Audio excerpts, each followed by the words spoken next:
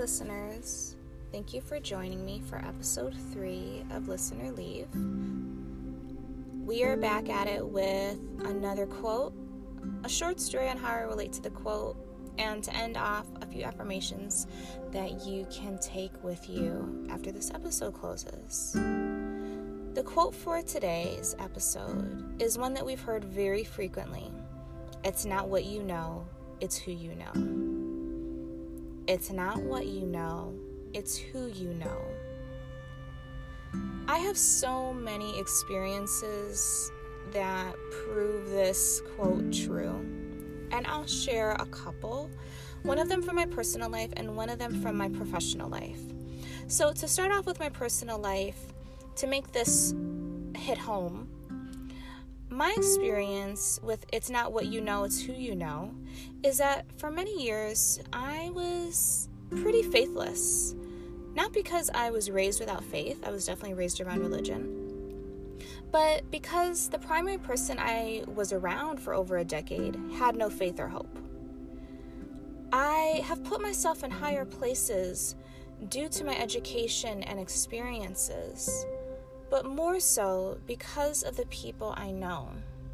The reason I bring up the personal experience is that we have to be very careful about who we have in our inner circle, who has access to us every day, because those voices are the ones that we hear most frequently.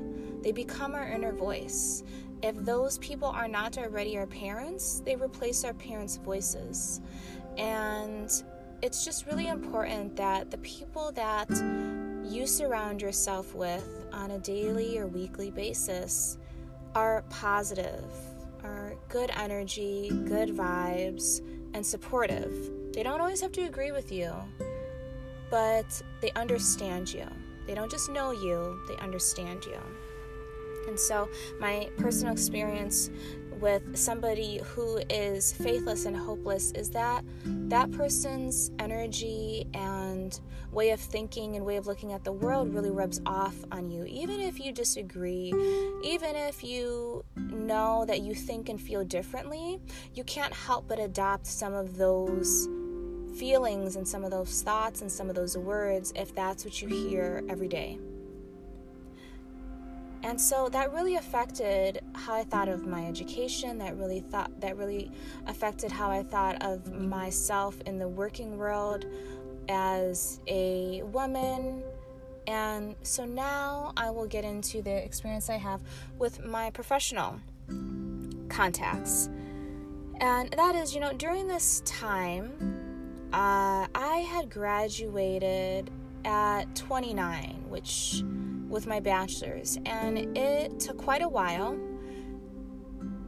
And when I graduated from my bachelor's with education, it led me to classroom teaching, as oftentimes it does. And classroom teaching was not for me. It actually made me question public education completely. I subbed and dabbled in a lot of different teaching positions before deciding to abandon traditional teaching altogether. I was completely lost in this moment. I didn't know what I had spent so many years in college for. The questioning that was going on around me from society, from people close to me, was really getting to me as far as what are you doing? What do you expect it to do? So on and so forth. And so I decided to make a list of things that I was interested in doing when I was sure of myself. Because in this moment, I was completely lost. And so I thought, I was so sure of myself and so confident when I was a teenager. So what did I love to do when I was a teenager? And I made a list of everything from the type of music I listened to, the type of art that I liked, what I liked to do for fun. And a lot of it revolved around writing, and a lot of it revolved around expression and just kind of releasing the writing. And so this, along with the fact that I was spending a lot of time in the car, and I happened to learn about City Bureau, which is a journalism lab in Chicago on the South Side, it led me to a journalism fellowship. And this experience was only 12 weeks, but it was wonderful. It really opened my eyes to the type of writing that is out there, and not just journalism writing, but the process of writing, the process of collecting information and stories, the importance of stories, and getting to know people, not only the people that you're interviewing, but the people that you work with, and how everyone all of a sudden becomes a resource, not just for you to use, but for you to take along with your journey. So at the end of this fellowship, I reached out to one of the City Bureau co-founders, and I asked, wow, I loved this. Where can I get more of this with youth? Like, where is a version of this with youth? And luckily, serendipitously, there was an application open for a Student Voice and Activism Fellowship. And she knew the program coordinator personally, and she sent me the information. She referred me to this woman, and I applied. I got an interview with youth, which was very intimidating, and I got the position as a media literacy instructor. Even though this experience was only 8 weeks, I really changed what I wanted to do with my life. It really opened my eyes as to who I want to be around, what I want to do specifically with youth, and the fact that I didn't want to teach. I wanted to continuously learn, and I wanted to be in a space of equity with youth where we are learning together, not where I am the holder of all knowledge. And so the program coordinator then had eventually left her position, and by October referred me to fill her position. I still applied. I interviewed again with youth. And because they knew me personally, because we built this relationship, because people are resources,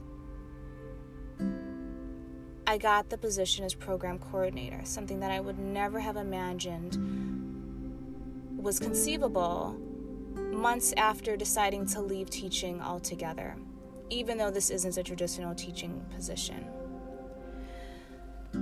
My moral of this story is not only it's not what you know, it's who you know, but to have value in the people that are part of your story. See value in their conversation, in their experiences, in the reason they want to be in contact with you. I don't think that we should underestimate at all the power of knowing people and them knowing us.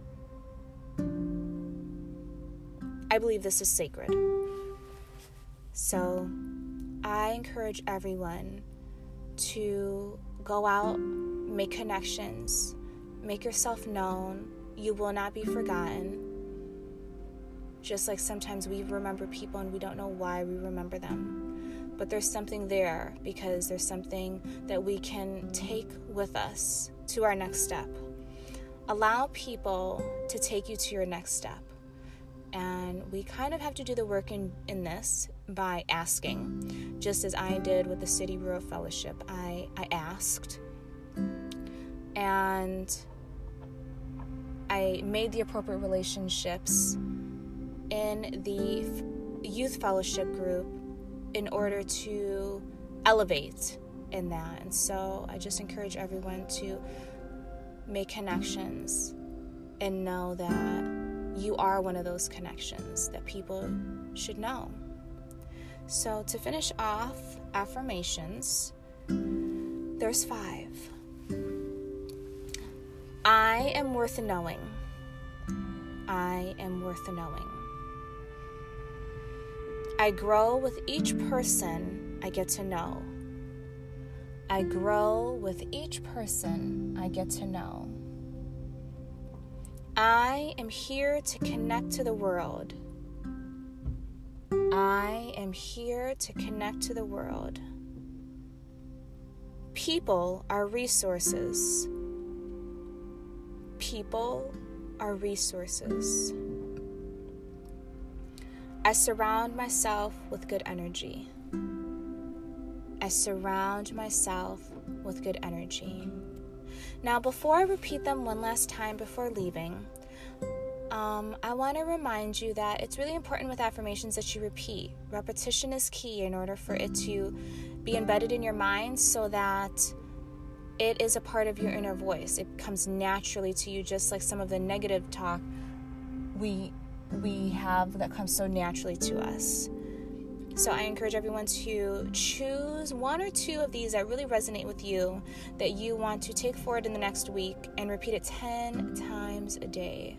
Try to do it during a time that happens every day, like showering or washing the dishes or driving or reading or waiting for the Zoom waiting room to open up for you, whatever it may be, okay? So I am worth knowing. I grow with each person I get to know. I am here to connect to the world. People are resources. I surround myself with good energy. Thank you for joining me today.